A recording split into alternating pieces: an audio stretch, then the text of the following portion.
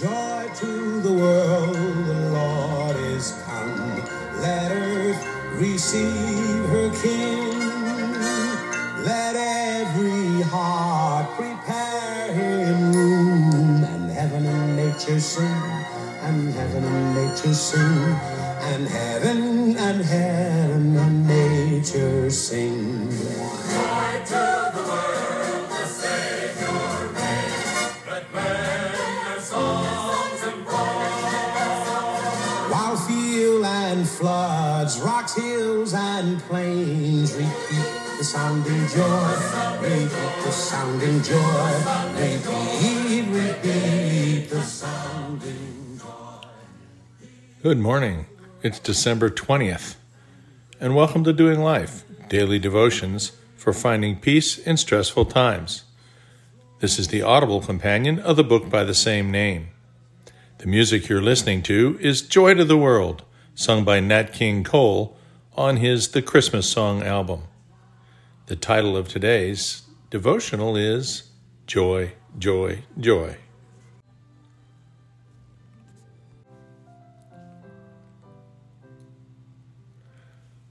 Joy to the earth, the Savior reigns. Let men their songs imply. While fields and floods, rocks, hills, and plains repeat the sounding joy. Repeat the sounding joy. Repeat the sounding joy. Isaac Watts. The Doing Life devotional year was intended to help you come a little closer to finding peace and joy.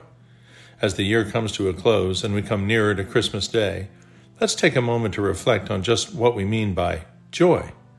You'll recognize the second stanza of the most played Christmas hymn in history, Joy to the World. It was first printed in England in 1719 and inspired by Psalm 98, Genesis 3, and the above stanza, Psalm 96, 11 through 12. Isaac Watts wanted to express the gratitude of God's people for rescuing them yet again, but this time rescuing them from the oppression of enslavement to sin, and rescuing not only the Jewish people, but all who believe, and for all eternity. Interestingly, there is no mention of the birth of Christ, the Incarnation, Bethlehem, the Virgin Mary, the shepherds, the wise men, or really anything about Christmas. In fact, Psalm 98 revolves around Christ's return to judge the earth. So how can it be the most frequently sung Christmas hymn of all time? The answer lies not in whether the song is about Christmas, but what Christmas is all about.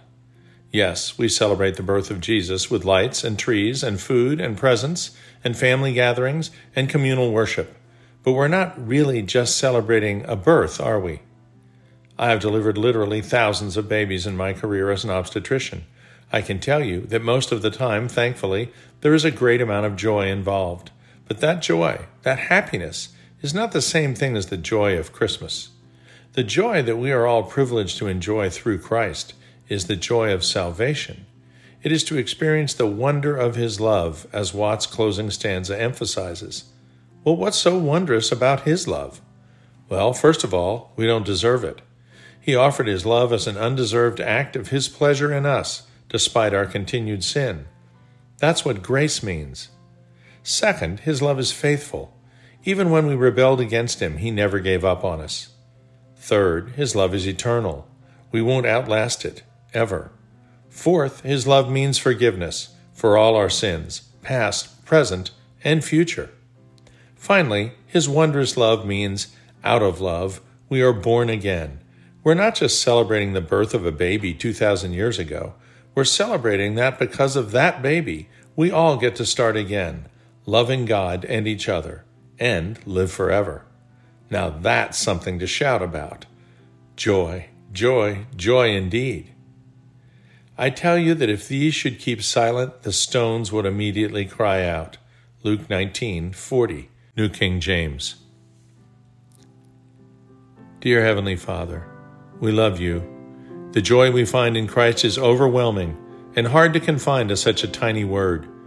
When we sing of joy this Christmas, remind us that our joy is not only in welcoming the Savior to be with us, Emmanuel, but in the salvation that His coming brings to us through the cross and the third day.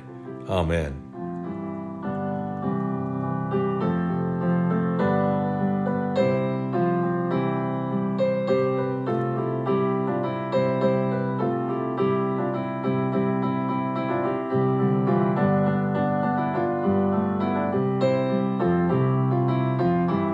We'll see you tomorrow.